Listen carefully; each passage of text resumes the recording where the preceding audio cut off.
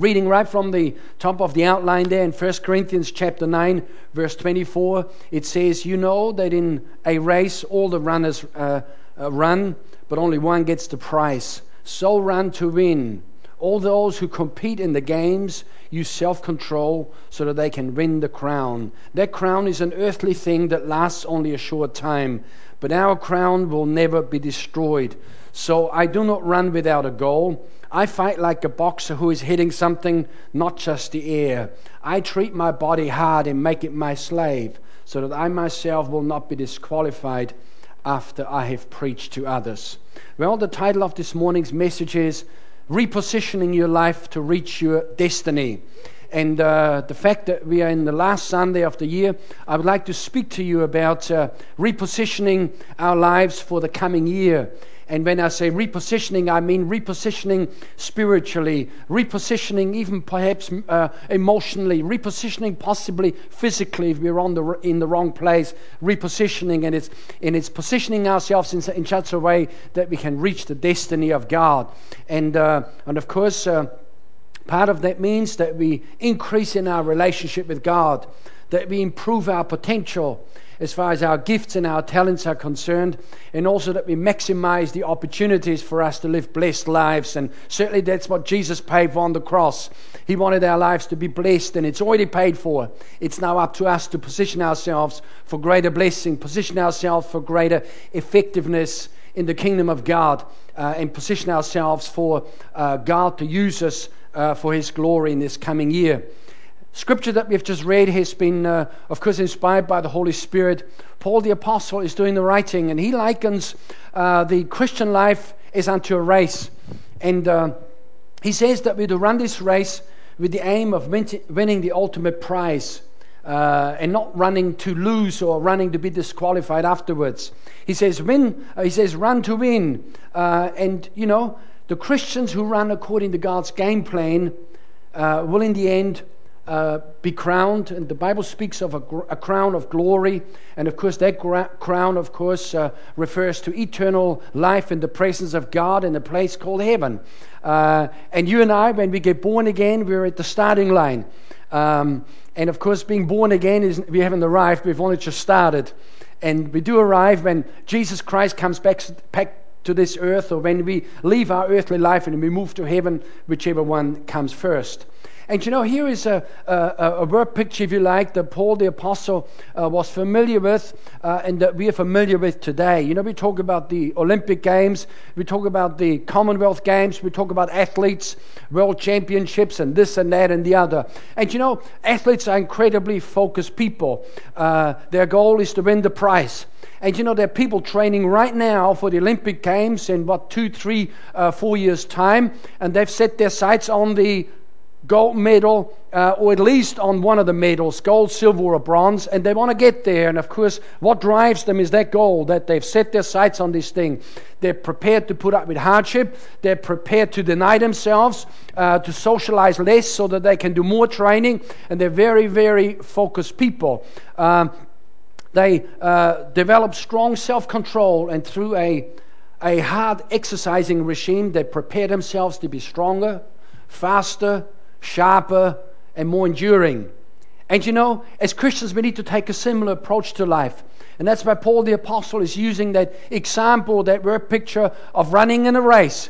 And you know, the Olympic Games were started like way back. Olympic Games had their origins in Greece, around 600-700 BC. So Paul was familiar with those games that they had, and there was running. There weren't as many disciplines as we have today, but they had running, they had boxing and wrestling and various other things. And because Paul uses some of that language and is communicating the truths of God's word to us. And so we need to take a similar approach to life as what athletes do, rather than drift on year after year after year. God has not created us and designed us to be drifters. He's designed us to be producers. He's designed us to maximize the gifts and the talents and the potential that God has placed within us. And so the end of one year is upon us and a new year is about to start. And this is a good opportunity to reevaluate our lives, a good opportunity to refocus on the goal ahead if somewhat we've come unstuck and started drifting. It's good to realign for God's purpose for our lives, and it's good to reallocate our energy, gifts, and talents for the glory of God. And I want to look at those 4 areas that I've just listed in more detail, and I hope that you will get inspired today to hit the ground running in 2009. And that's not to say that you've got to already start working. If you've got holidays, take holidays and take time off and relax and do everything that you need to do to be refreshed. And, the Bible speaks as much about resting as what it does about working. And so we just need to live balanced lives, and I want to talk to you a little bit about that. So to reevaluate our lives, it says here in 2 Corinthians chapter 13, verse 5 says, examine and test and evaluate your own selves to see whether you're holding to your faith and showing the proper fruits of it. Test and prove yourselves, not Christ. You do not, I start again, do you not yourselves realize and know through an ever-increasing experience that Jesus Christ is in you, unless you're counterfeits, disapproved on trial and rejected? But I hope that you will recognize and know that we are not disapproved on trial and rejected. So see the language there. It says, examine and test and evaluate your own selves. Sometimes people make a mistake on testing and evaluating and as it were, proving God. And God is not to be tested or proved. God is perfect. There's no fault in God. God cannot fail. But we ourselves, we can fail, and so we need to test ourselves and check up on ourselves to see if we're in the faith, to see if we are, as it were, moving towards God or away from God, to see if we're fulfilling the calling that God has placed upon our lives. Athletes do that. Athletes do regular checkups on themselves. They check their progress to see if they're on target. And as I said earlier on, those that are gearing up for the Olympic Games, possibly the Commonwealth Games, they know if they're on target. They've mapped their road out in terms of this year I'm going to do this, and next year I'm going to shave off 2 more seconds off of my finishing time, and the following year I'm going to shave off another second, and then I've got a chance to win one of the medals. And what I'm really going for is the gold medal. But if I don't get the gold, at least I get the silver, and I come back with something. And if I don't get the silver, I'd hate to say it, but I'll win bronze, but still it's a medal. And for us as Christians, we need to take a similar approach to life. It's good practice to regularly check up on ourselves and on our spiritual progress. Can I just say that we need to monitor our lives daily, where our character is concerned, like every day. And I'm finding that for me, every moment of every day, just checking all the time to make sure that my attitude is right. In terms of our attitudes, character, there's attitude, motives, how I view myself and how I view other people. These are all absolutely, absolutely crucial things. They say that attitude determines altitude. Our attitude will determine how high we go and how far we go. And for me, I need to check up on myself all the time. Am I judging other people? Do I consider myself more important than them? Or on the other extreme, do I consider myself less important than what God has determined for me? How we view ourselves and other people is absolutely crucial. It's just very, very, very important. And so here in Romans chapter 12, verse 3, Paul says, by the unmerited favor of God given to me, I warn everyone among you not to estimate and think of himself more highly than he ought to, not to have an exaggerated opinion of his own importance, but to rate his ability with sober judgment, each according to the degree of faith apportioned to him by God. And so this is very practical information here. It's very practical advice. In fact, it is a command. It's not just a sort of a suggestion. God says, don't rate yourself more highly than what you ought to, which tells me that I got to rate myself somewhere. Every one of ourselves, we rate ourselves somewhere. And we're God's creation, and we're not just worms, and we're not just sometimes people go on and on that we're just worms, and in the presence of God we're nothing and everything. Well, Jesus didn't die for worms. All right, just understand understand that. Jesus did not die for worms. He died for human beings like you and me. And God has a good opinion of ourselves, and we need to have a good opinion of our own selves too. But of course, we can be above or below where God wants us to be. We can have an exaggerated opinion of ourselves, so we can consider ourselves too lowly. And each one of those extremes will work against us. So proper judgment of ourselves and of other people is very important. Good questions to ask ourselves: how am I going? Am I moving towards God or away from Him? And how many of you know that every one of us are on our journey? Sometimes people think, well, only Christian people are on the journey. Everybody's on a journey. All right, and we talk about people who are exploring God and try to explore Christianity, and we call people that are seeking God, and that's a good thing to do. All right, we're all on a journey. We're all going somewhere, and of course, the question is: are we moving towards God or are we moving away from God? How am I? What am I doing that's working well in my life? And that's a good question to ask. What have I done this year that's worked well, that yielded good results and good fruit? Is there a practice in my life that I need to do more of next year, or certainly keep going? Or is there something else that's not working too well in my life? Is there anything that's zapping strength from me? Is there anything going on that shouldn't be going on? Am I judging other people? Am I harboring unforgiveness towards somebody? These are huge issues, my friend. Unforgiveness is just the cancer of society, where it just kills people off, kills Christians off spiritually, and eventually unforgiveness will physically kill you if you hold on to it. And things like various ailments, if we were to examine it, it could be traced back to people just harboring unforgiveness towards others. So it's good to let people go and forget things and move on and so forth. I was just talking to a good friend of mine yesterday that I talk to him maybe once a year, sometimes not for a couple of years, because he moves and he doesn't tell me where he goes, and I don't have a telephone number. And then when he gets into a bit of situation, he rings me again and he asks for prayer, and it's all good. And I was talking to him again, and he had a very, very, very bad experience with one of his previous employers that just ripped him off to the tune of hundreds of thousands of dollars. And I says, did you ever get your money back? No. He said, well, how are you feeling about it? He says, I don't really want to talk about it. He says, I've let him go. He says, I've moved on. He says, I've moved on and I feel much better now. And sometimes there's just a decision that we have to make to just move on, to just release people, let them go.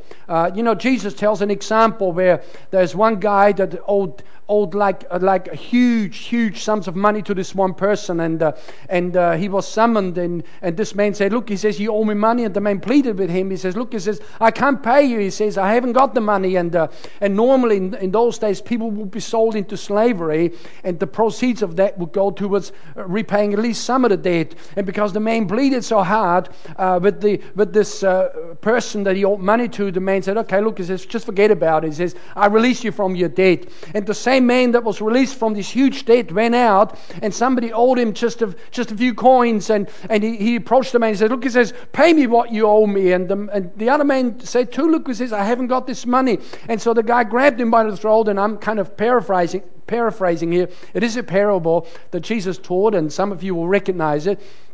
And he shook him and he says, pay me. And he says, I can't. So he had him sold into slavery so that the debt could be repaid. And then the first man found out that the other guy had treated this man so badly. And he says, look, he says, I've forgiven you this huge debt. And he says, you were unwilling to forgive this other man just a few coins that he owed you. He says, what's up? And that's a picture of that God has forgiven us this huge debt in heaven that we owe because of the sin of mankind and our own sins and our own failings and shortcomings, a debt that we could never repay. And God's forgiven us. So if somebody has harmed us and wronged us, and that debt that people owe us in that respect is so minute and so little compared to what we owe to God, and God's forgiven us, and we need to forgive other people. So it's very important. Very, very important. So many people's lives are just so messed up because of unforgiveness. So friend, if anybody's harmed you, hurt you, spoken against you, or whatever they've done before you move into the new year, just let them go.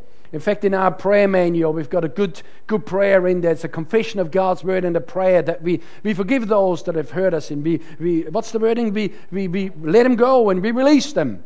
What do? let it go, let it drop, and move on. All right, praise God. Number 2, refocus on the goals ahead. Excuse me.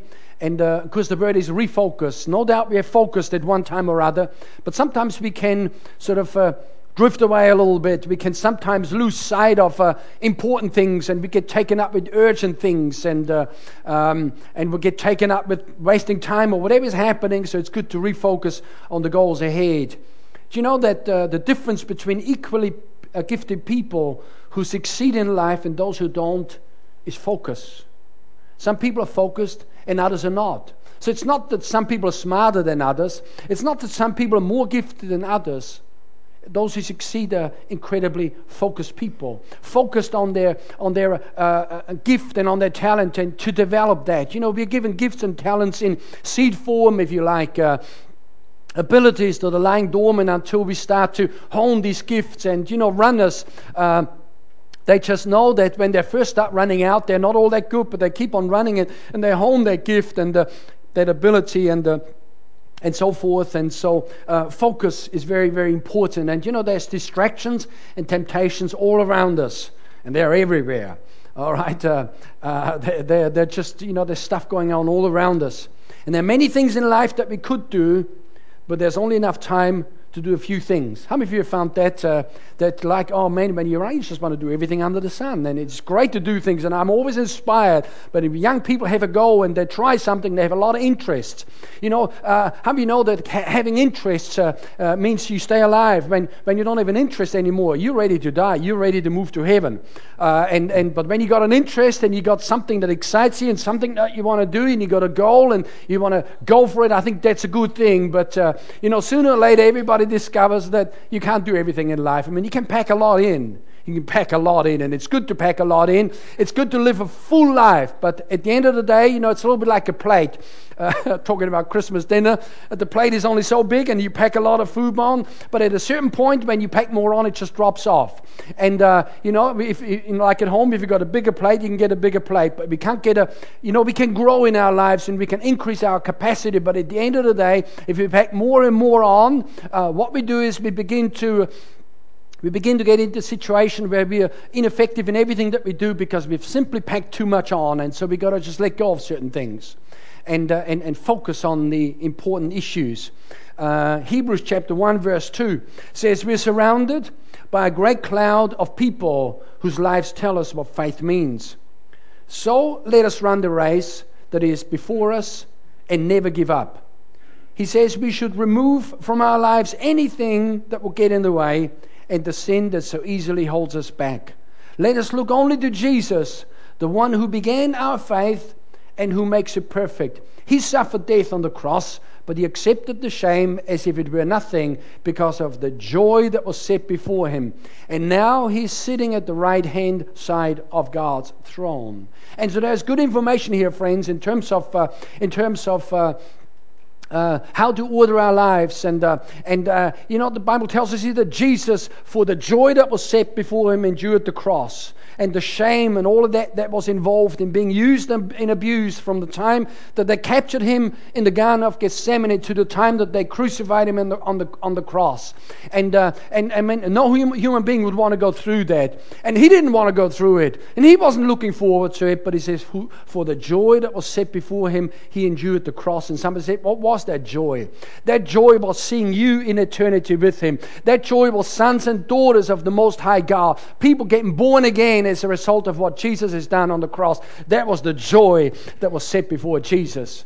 And praise God, he endured it, and he went right through it. He was incredibly focused. Bible tells us here that we should only look to Jesus. And at the end of the day, friend, there are certain activities and things that we can do in our lives that will remove us from God, cause us to drift away from God. And so we need to refocus and say, where's God in my life? Have I got time for God? Life offers so many opportunities and activities. Some bring us closer to God and others cause us to drift away from God. Can I just quickly be very practical here? There's certain things that we could do on a Sunday in terms of our day off and weekend. We could shoot off over here and fly off over there and get over there and down by the lake, down by the river or up somewhere else. And occasionally it's good to get away, but if a particular activity cuts into our Sunday, which is, by the way, the day of the Lord, week after week after week, it'll cause us to move away from God, because it's important to be in the house of God. And I'm certainly not casting any condemnation on people who are working on a Sunday not by choice, but that's just the way it's working out for them. And it's one of these things these days. Personally, I'm totally against a lot of that Sunday trading and a lot of that goings on Sunday. And they even want to start selling things on Christmas Day and on Easter. On Easter, it's like that we can already shop all year round, practically 24 hours a day, and now they want more. It's just, and I've said this a couple of months ago. They lied to us in New Zealand. They said, we need to be like other countries. When tourists come and that they can shop and do this and do that and do the other. Listen, you can go into Europe in various places, and you will find that midday you can't go shopping because shops are shut down. Just because places are just shut down, and so they lied to us. They said, let's be like places overseas.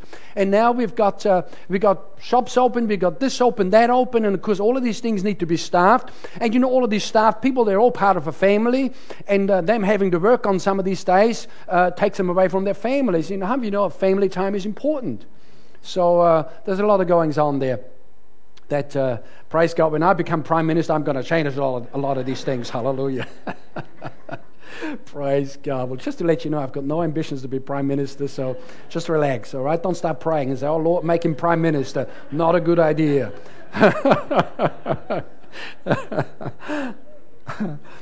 Luke chapter 9, verse 51, it says, as the time drew near to him to ascend to heaven, Jesus resolutely set out for Jerusalem.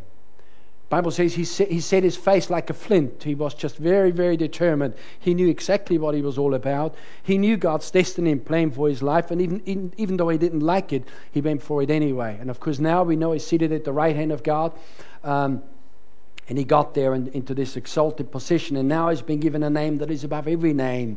And he's the Lord of Lords and the King of Kings and all of these other wonderful things, because he fulfilled God's destiny for his life. He was immensely focused. He could have done anything. He could have just, instead of going up to Jerusalem, he could have gone down to the Dead Sea on holidays. Sit in the water like you see him in the news, in the movies. They sit in the Dead Sea and just sit there, because that Dead Sea is so full of salt that anyway. Forget about it. Let's just move on to other things. The highest and most noble goal in life is that anyone can pursue is to please God. That is the highest goal that anybody can pursue, is to please God. God, are you pleased with my life? Does my attitude please you? Am I living right? The psalmist said, he says, let the words of my mouth and the meditation of my heart be acceptable in your sight, God. And so to please God and to order our lives in such a way that God is looking upon us and say, I'm pleased with this one and I'm pleased with that one. And we're not talking perfection here at all.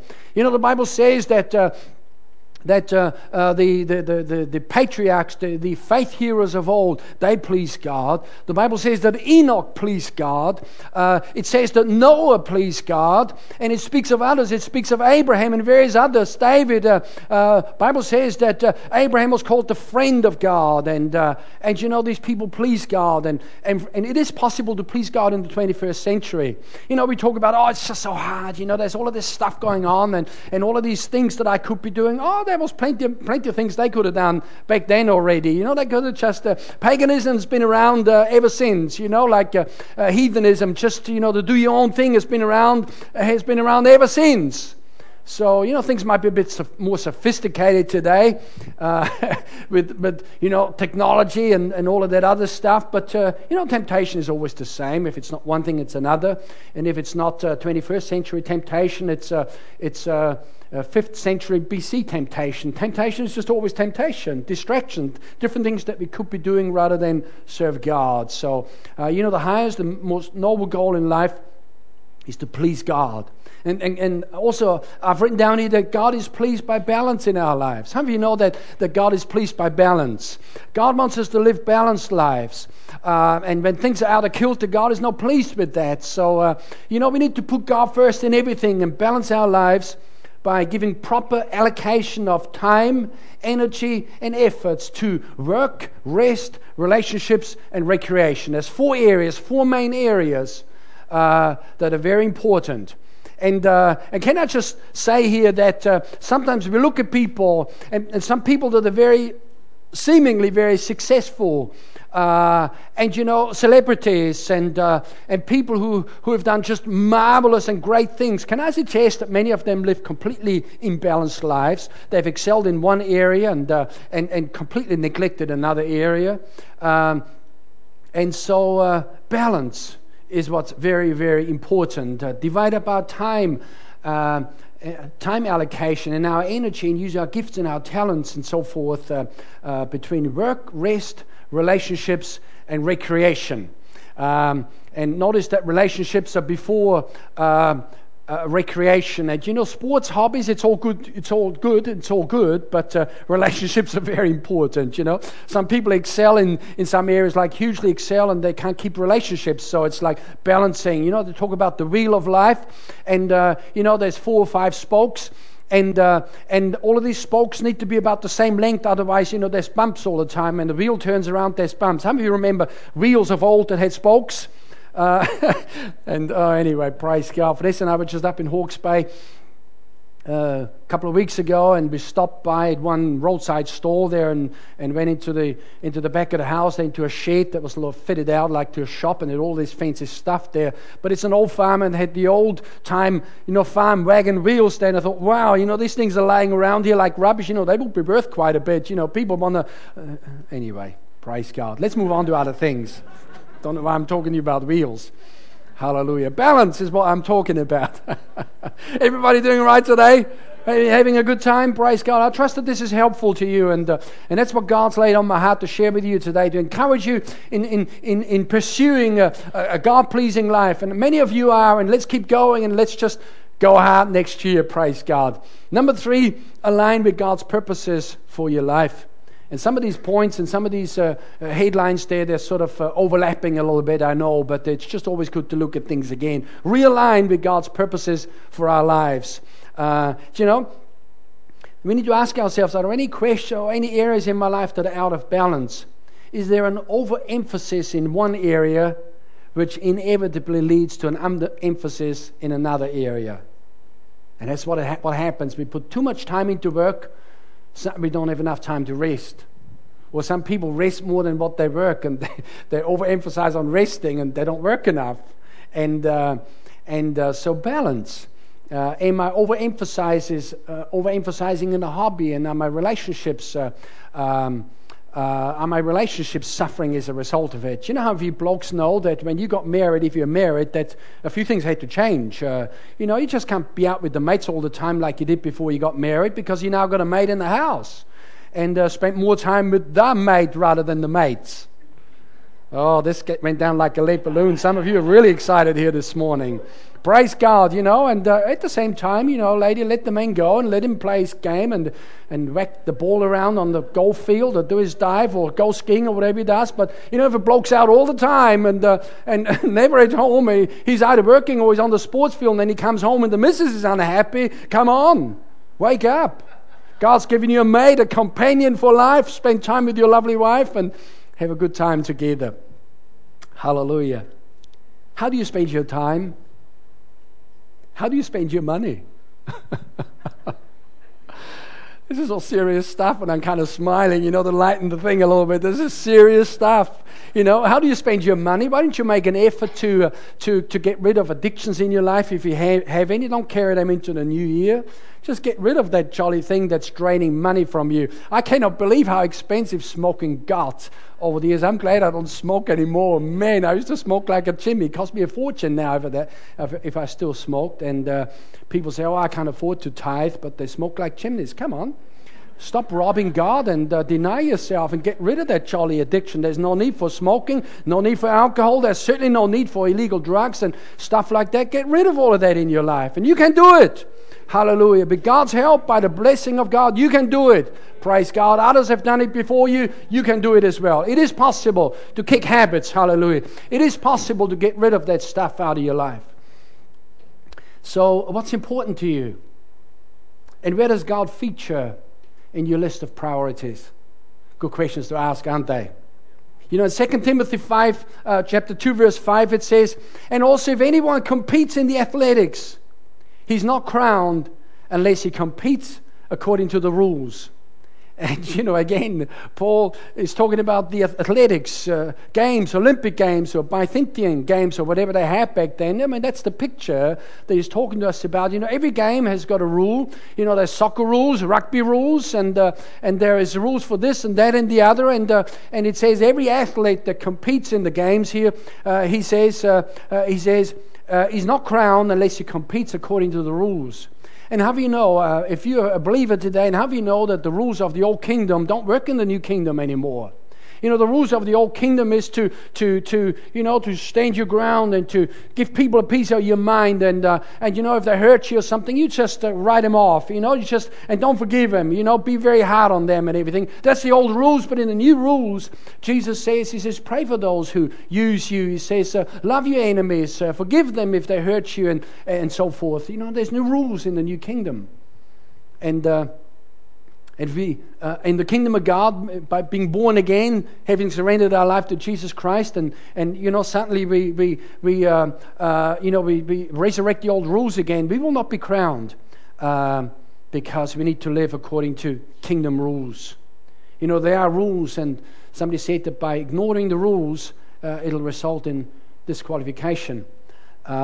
I remember years ago when I was just in my early teens, and I was a part of the fire brigade, the young fire brigade, and you know, we were out practicing and everything, and there was a competition on, and you know, we were sort of pitched against another team. We had all of our gears back lined up, and we had to on the work goal, we had to get our gear together and hook it all up, and you know, be right the front. And I was sort of like right down on the front with another guy, and the two of us had to hold the fire hose, and two of us had to hold it. When that thing gets going, I tell you, there's a lot of pressure behind it. It can just whip you around. And so anyway, there was two benches in front of us. I don't even know why I'm telling you this story, but there's two benches in front of us with a tin on each, empty tin. And here was the tin for the competing team that we were on the field with, and here was ours. And somehow we arrived in the front, and I just looked and I just shot down the wrong tin, and you know, we were disqualified. And oh man, that was a disaster. I don't even want to think about it anymore. Everybody hated me, and particularly our team leader. He wasn't particularly forgiving. And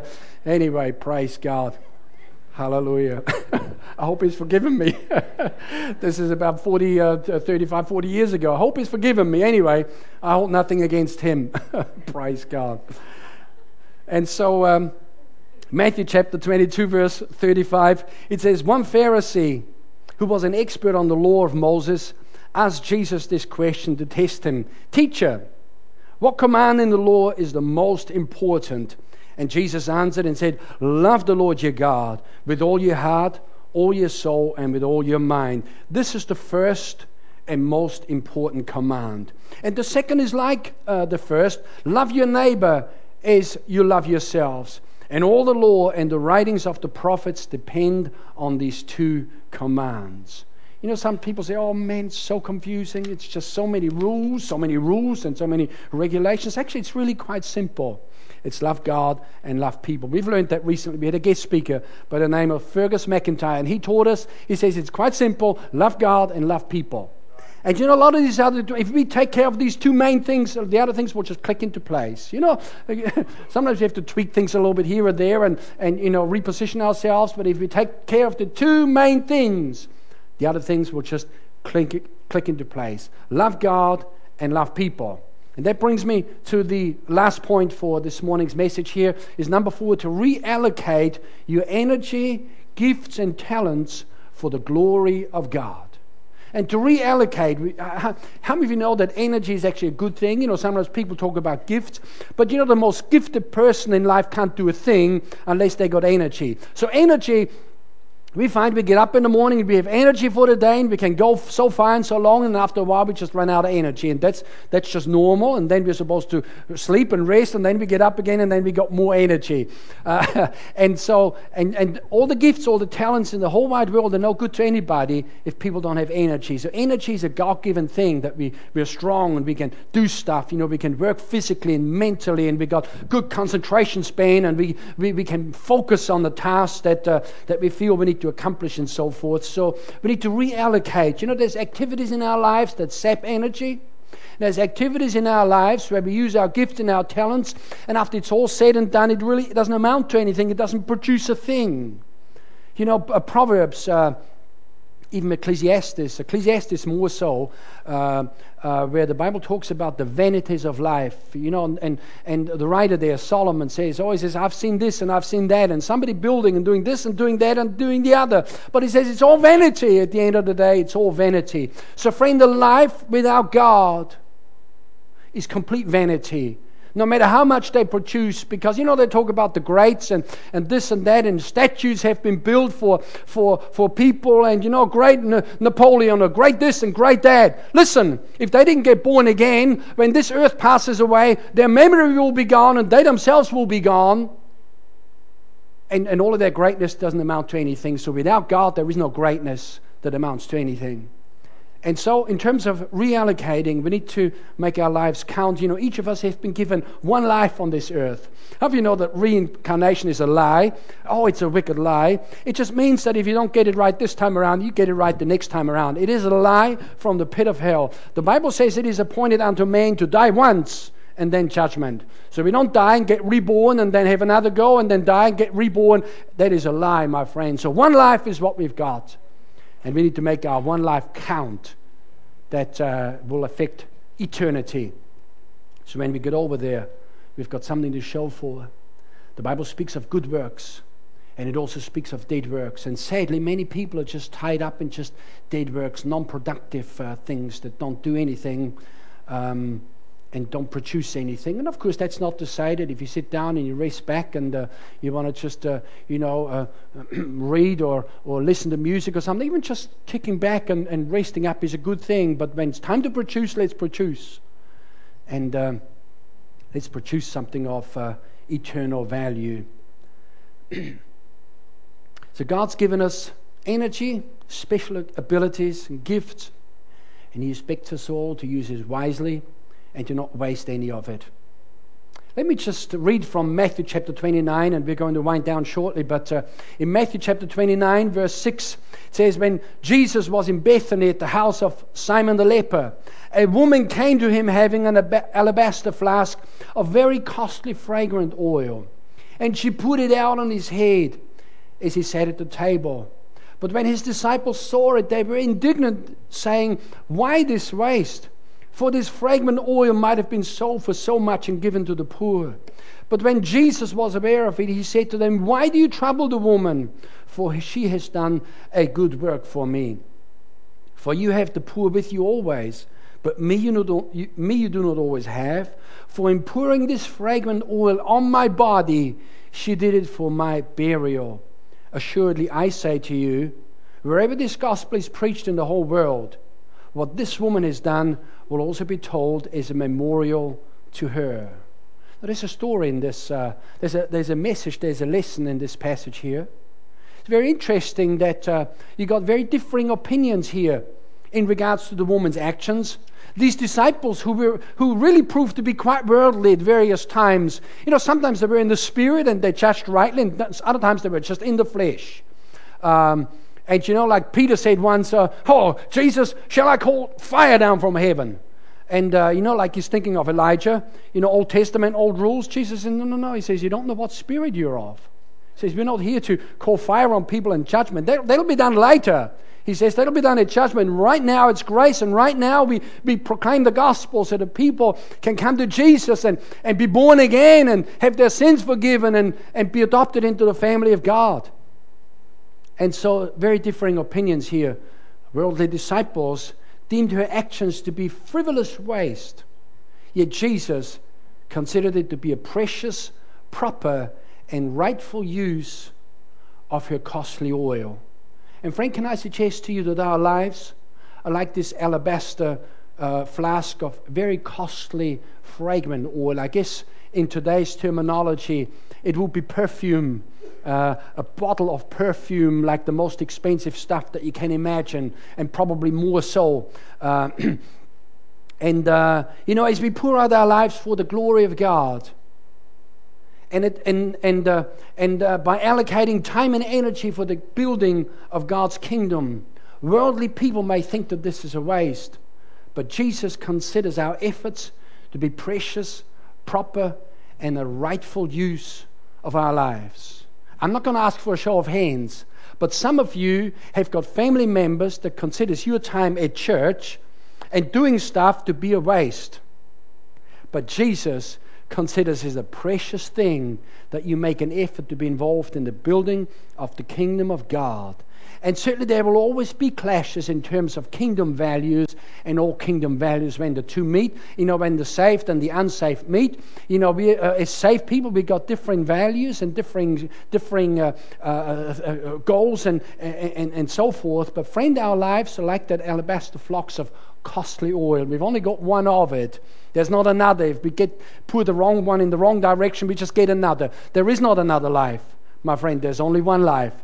And as we pour out our lives for the glory of God, and that's not to say that everybody has to leave secular employment and rush into the ministry and whatever that means, like everybody serves God in one capacity or another. Each one of us serve God with the gift and with the talent and with the calling that God has allotted to us and so forth. But somehow, there's got to be a difference for us as believers, if truly we are born again, that the way we spend our time, it tells a story. The way that we spend our money tells a story. It's all right to say, Jesus, I love you, and lift up our hand, and we look at our money, and it's just spent the same way as the heathen spent their money. Feeding addictions and selfish things, and then no time for getting involved in the offering, no time to get involved in the kingdom of God. The way that we spend our money, we say, Jesus, I love you, but we're everywhere, but not in the house of God. Everywhere, and when the call goes out, look, we need somebody to do something over here, or somebody needs to take care of that, and people are nowhere to be found. We can't lie to God. We might be able to fool ourselves, but God's not fooled. So our lives are like that costly fragrant oil that is poured out. And Jesus appreciates everything we do. Of course, we are commanded to serve God. But, Jesus is not one to crack the whip. He's not one to beat us up if we're not doing what we're supposed to be doing. He's gracious, and he always calls and so forth. And at some stage, sooner or later, everybody needs to get with the program and needs to get on board if they want to be crowned at the other end and receive their crown and have the good works. The Bible says that when people die and leave this earth, if they're born again, they arrive in heaven, and the Bible says their works do follow them. We get rewards in heaven according to what we've done in this life. Eternal life is paid for by Jesus Christ, and it is given to us. But different things that we enjoy in heaven in terms of various positions of honor and various things, it has to do with how we conduct ourselves in this life and what we do and what we don't do.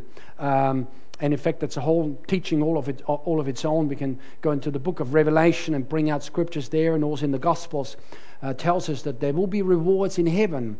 The Bible speaks of a judgment seat of Christ where believers will appear, and not so much to be judged, but more to be rewarded for the things that they've done in this life. When others have played around and shot off over here and did that and the other, somebody else denied themselves and knuckled down and served God in a particular capacity.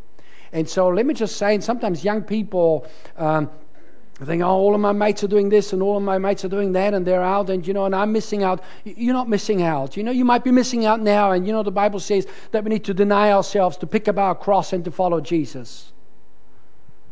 But the tables will turn when we get into eternity, and then there's rewards stacked up for those of us that have decided to lay down our lives and to serve God and to allocate our energy, our gifts and our talents in such a way that we're involved in the building of God's kingdom.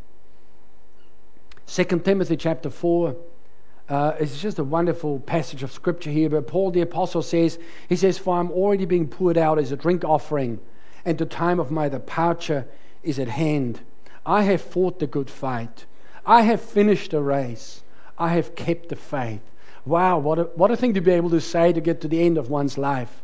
And of course we know that history tells us that Paul was actually martyred. He didn't die of old age, but certainly he would have got on a bit in terms of his natural age. But he says, I'm ready to go. He says, my life has been poured out as a drink offering.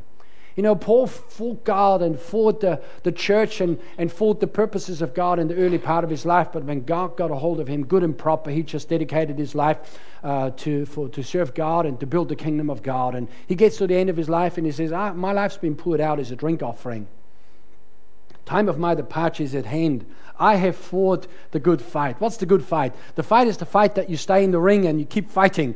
Praise God. And you know, like sometimes we might lose a round or two, but the idea is to get up again. So friend, if you've been knocked down, it's a little bit like that boxing fight. You know, there's 15 rounds in boxing and people get knocked down, but so long as they get up again and they're there towards the last, the trumpet call, as we call it in the kingdom of God, my friend, you win the race. And so Paul says, I fought the good fight. He says, I have kept the faith. Wow. He had every opportunity to deny God. He had quite a rough time at various times. He was stoned, like with stones. They threw stones at him and left him for dead. He was shipwrecked. He was out there serving God. Next minute, he's in prison. You know, average Christian today would say, oh, God has left me. But God hadn't left him at all. It was just, you know, people that break ground and pioneers like Paul was, they just got a bit of a harder time than the settlers that come in late and when, you know, all the enemies have been dealt with and so forth. So Paul was a pioneer. And he had some rough issues to deal with. But he says, look, he says, I've kept the faith. I've finished the race.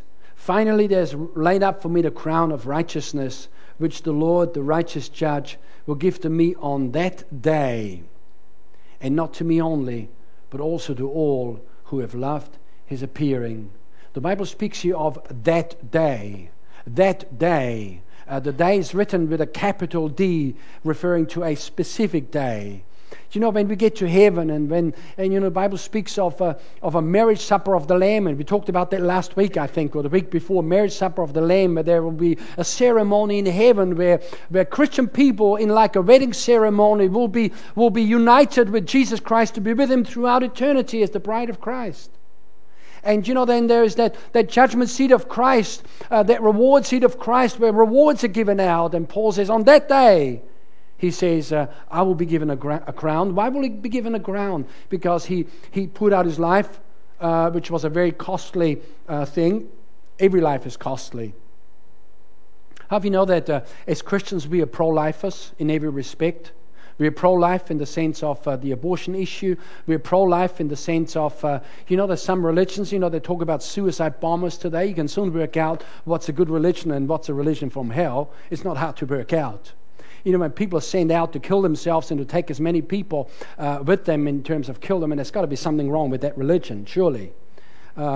And you know, they talk about moderate Muslims. I wonder where they are, because one would think that if they're moderate, they should be able to speak out against that extremism that we see around the world. It's interesting, isn't it? So anyway, as Christians, we're pro-life, but life is precious. Life is costly. Jesus Christ died for lives. And Paul said here, he says, on that day, he says, I will be given the crown of righteousness because I've kept the faith, I've run the race, and I've stayed in. He said, I got knocked down a couple of times, but I got up again. And where are you at today? Did you get knocked around a little bit this year? Just get yourself up, dust yourself down. Praise God. Forgive people that you need to forgive. Let them go. Praise God. And if things didn't go too well this year, make a decision to just determine to do better this year. And somehow, you know, the Bible says that we walk by faith and not by sight. And you know, in the kingdom of God, we know that the Christian life is not a bed of roses. There's some issues, there's stuff that goes down, and sometimes we sort of question, why did that happen, and so forth. And you know, but hallelujah, God helps us to work things out, and God's able to restore, and God's able to recover. You know, when Abraham Abraham went after the enemies of Lot that had stolen all of all the stuff there that Lot and his wife had, and everything from the city. And Abraham went after them, and he recovered all. And when David with his men was in the cave there, and he was down in the land of the Philistines, and he hid himself from that mad king called Saul. And David was out, and one day he went out to raid another village, and when they came back, all of their stuff was gone, all of their wives and all of their little ones, everything was gone. It was just a tough blow. Average Christian would just sort of flop over and say, I give up. But David went into the house of God, the Bible says. He sought God, and he says, shall I pursue? Will I recover all? And God says, pursue, you will recover all. So he got his men together, and the men were ready to stone him by now. It's interesting when people get discouraged, they start criticizing their leaders. It's just an interesting thing. It's a pattern there. When somebody criticizes leaders, they somehow, get discouraged or something. And anyway, God says, go after them. And so David gathered his men together. He says, guys, let's pick ourselves up. Let's go after them. And they went after them. And the Bible says that they recovered all of their wives, all of their little ones, all of their stuff. Stuff's important too. Sometimes people say, all I need is Jesus. No, you need some stuff. You need to be able to put some food on the table today when you get home. And if you're fasting, then, tomorrow when you're eating, food, you need a good bed to sleep in. And, God's okay with stuff. So long as stuff doesn't have us, God is okay with stuff. Praise God, I'm expecting to have a more prosperous life next year. That's not necessarily having more stuff per se, but having more resources at my disposal to be able to do more for God, and to be able to, to provide for the family and do everything. God's all good with stuff, so let's not us get nervous with stuff. But wives are important, husbands are important, little ones are important, families are very important. And so if something has gone wrong, and just trust God. God is the God of restoration. He's able to restore. And God's able to visit you and put your life back together if things have sort of fallen apart. God is a big God, and let's just put our trust in Him for this coming year. So let me also, as I wind down, just say that it's good practice to write down a game plan for the coming year. Write some things down. Whatever commitments that you're choosing to make, write it down. Something about committing things to paper. It lets God know that you're serious. And not only will you read it, but God will read it. And God will get excited over your plans. And say, I want to serve God next year. And I haven't tithed this year, but I want to tithe next year. God wants to help you with that. God gets excited about our plans that we're writing down. In fact, Vanessa and I have consistently over the years written things down, and not necessarily at the end of one year. Or, you don't have to wait for the end of one year to come before you write things down. But this is certainly a good time, to reevaluate and to work out what you will do different in next year, and to refocus and all of those things that we've talked about today. So establish an exercise regime and prepare yourself to be spiritually stronger, faster, sharper, and more enduring in the coming year. And I trust, my friend, that you're part of the race. I trust, my friend, that you got onto the starting line. You might say, well, how do I get on the starting line? The Bible says as we repent of our sins, which is basically to reconsider our whole lifestyle and the way that we operate, things we do, and say, God, I'm sorry for the things that I've done wrong. I recognize that I'm a sinner. And I give my life to Jesus Christ today, and I invite Him to come into my heart and make me born again. And I choose to live for Jesus. It's like sitting on a horse and, with the reins that you're holding, you tell the horse to go this way, tell the horse to go that way. Becoming a Christian means, there you are, Jesus, you take the reins and you take me for a ride and you tell me where to go and I'll just follow along and I'll just do what you want me to do. That's what the Christian life is. And if you haven't started that race yet and you want to do so this morning, I'd encourage you to not leave this place. And sometimes people hear the gospel and think, well, this is good, But until such time that there is action, it means nothing. And a gospel is a precious gospel, and it's exciting, but unless people respond to it, it means nothing to that particular individual. The Bible says we need to be doers of the word and not hearers only. And the word of God, it's not to tickle our ears, and it's not to just brush us up gently, but it's for action. And I wonder if there's anybody here this morning say, I'm ready for action. I'm ready to commit my life to Jesus Christ today and start the new year as a son and as a daughter of the Most High God. To have your sins forgiven, what a blessing is that. that some of us can remember when we got born again and we surrendered our life to Jesus, the sense of peace and the sense of relief and the sense of having a burden lifted off of us that people sometimes don't even know they're carrying it, but you sure know afterwards. What a difference it is to be forgiven and it takes all the stresses out of life. People stress about next year and about the economy and stress about this and stress about that and stress about the other. My friend, let me say that God has proven over and over and over again that He's able to look after His people. God fed His children in the wilderness, several million people of them, when He brought them out of Egypt. When there was famine at various times, God just knew how to feed His people. And you know, the widow that he gave oil to, and in that story in the Old Testament, God's proven over and over and over that He's able to feed His people. I don't know what's going to happen with the economy in this coming year, but I'm trusting God that is for me and my house, we will serve the Lord, and we're trusting God that God will see us through. There's no famine that can come that diminishes God's ability. You know, I was going to say before that we're operating on a slightly reduced situation in terms of our church life. We haven't got people in all the slots, you know, in terms of the sound and video and lighting and everything. But God's power is not diminished because it's the end of the year. You know, God's power is not diminished at all. I wonder if there's anybody here this morning who say, I want to be saved. Yes, I want to commit my life to Jesus Christ. In fact, let's just bow our heads for a moment as we begin to wind down and trust God that people are ready. You know, I thought about this the other day, and even to repent is by the grace of God. It is a gift to be able to repent. It is a gift that God gives to people, and God says, there you are. Here's a gift. I help you to repent. It's a decision that you have to make, but God will help you to do it. And repentance, and God grants us the gift of repentance, the Bible says. And you here this morning, and can I say that without repentance there's no born again experience? The gospel that we preach and that we read in the Bible is not a social gospel where people just, you know, get better and better and better as they go. There's got to be a definite finishing line with the old life and a definite starting point in the kingdom of God, and it starts with repentance. And to thoroughly get converted by surrendering our life to Jesus Christ, saying, here it is, Lord. I'm ready to live by your word. I'm ready to live by the rules. I'll probably fail and probably do things wrong, but you will forgive me. And God does. The Bible says we confess our sins, and He's faithful and just to forgive us and to cleanse us from all unrighteousness. Somebody might be here this morning. You feel, in fact, there's somebody here this morning, I have a sense in my heart that you feel you failed God. Whatever happened, my friend, God will forgive you, but you must forgive yourself. You need to let it go. People beat themselves up year after year. Let it go, my friend. God's already dealt with it. It's already under the blood. Just say, Lord, forgive me, and I thank you that I'm forgiven now. And that's all it takes, and then move on and you know, fight that thing that wants to come up again and again and put you down. And if there's anybody else here this morning that says, yes, I'm ready to commit my life to Jesus Christ.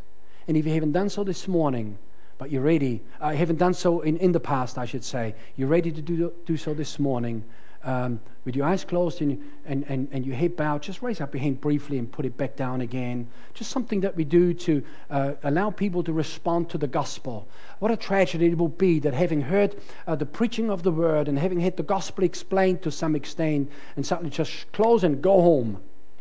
But friend, let's just allow people to respond. This is response time now. That people can say, yeah, I'm a doer of the word. Is there anybody here this morning that says, yes, I'm ready to do that, whatever it takes. Now, I'm not here to make you stand up or to confess your sins. That's entirely your business. I just want to pray for you. And if there's anybody that wants to include me in their prayer, then please raise up your hand. And somehow we're going to help you today to get your life right with God. Anybody at all? I'm just looking around, scanning across the auditorium. What a wonderful time to be born again towards the end of 2008 before we get into the new year. Anybody at all? Praise God. Is there anybody here this morning that needs to recommit their life? You know that you've drifted from God, and you know that things are not the same the way that they have been when you first surrendered your life to Jesus Christ. Anybody at all? Just I'm going to recommit my life. Just letting God know that you're here and that He can count on you in this coming year. That you will not be self-serving, but you'll be God-serving. Praise God. Hallelujah. I know about you, but I need to recommit my life quite a bit to sometimes a couple of times a day. Just, and something attitudes rise up and say, oh, sorry, Lord. And just, Lord, I'm here to serve you. I'm not here to serve myself. And I'm here to live for you. I'm not here to live for myself. Praise God. Father, I pray for every person in the house here today. I pray for every family, every man, every woman, every child. I pray for every husband, for every wife. Lord, pray for every auntie, every uncle. Lord, all the cousins, everybody, Lord, every family represented here today. Blessing of God on their lives, my God. Thank you, Father, for visitation upon every home, for peace and healing and prosperity and restoration. We thank you, Lord God, that you're the God of restoration. We extend our faith towards you this morning, that this coming year will be different. It'll be better. Though in the world, Lord, it looks like it'll be a bigger challenge, but for us it'll be more exciting as we serve God and as we see miracles happening in our lives. We thank you for that, Father. We thank you, Lord God, for miracles of provision, even for people that need it right now. Lord, with Christmas time and time of holidays and more bills than at other times. Miracles of provision. And we pray, God, for those that don't enjoy holiday time at Christmas, as their family is not everything that it could be or should be, and others have no family. We thank you, Lord God, that there is a family of God. We thank you, Lord God, that we have brothers and sisters in the Lord that love us and care for us, and that we can be a part of the family of God. We pray for those, Lord, let there be a sense of peace and a sense of belonging in their hearts. Thank you, Father. We pray for all the children, Lord God. We pray, Father, for safety, for everybody that's traveling. Everybody, Lord, that's away, even those that have stayed at home, that, Lord, no evil befalls us and no plague comes near our dwelling, as Psalm 91 says. And, Lord, that we walk in the secret place of the Most High God at all times. Lord, we take your word seriously. We stand on your word. We expect to be kept by the power of God. We expect to stay healthy. And if there is sickness, we expect healing to manifest in our lives. We have an expectation, Lord, that divine prosperity is flooding our lives in a fresh way. And Lord, we expect, Lord God, to be refreshed in the presence of the Lord. We thank you, Father, that, Lord, that there is a fresh anointing for the year 2009, for these last days, to be anointed by the power of God. We can meet the challenges that the enemy might choose to throw against us. We can do it, praise God. We're a can-do people. We thank you for that, Father. And I thank you, Lord God, for my brothers and sisters here, everybody in the house. I thank you for breakthrough in areas, Lord, where people have stood and not seen the results and not seen the breakthrough yet. We thank you, Father, for a breakthrough, Lord, that it's coming speedily in the mighty name of Jesus. I pray for others, Lord, who've lost hope, to help them to regather hope, and Lord, to recover, Lord, that vision and that dream, that it is possible by the power of God. Thank you, Father. Blessings on every life in Jesus' mighty name. And everyone that agreed with that said, Amen. Praise God. It's a good day, my friend. Let's enjoy some fellowship out in the cafe there. Don't rush away. There's enough here for everybody. And let's pray about the food God's going to multiply. Praise God.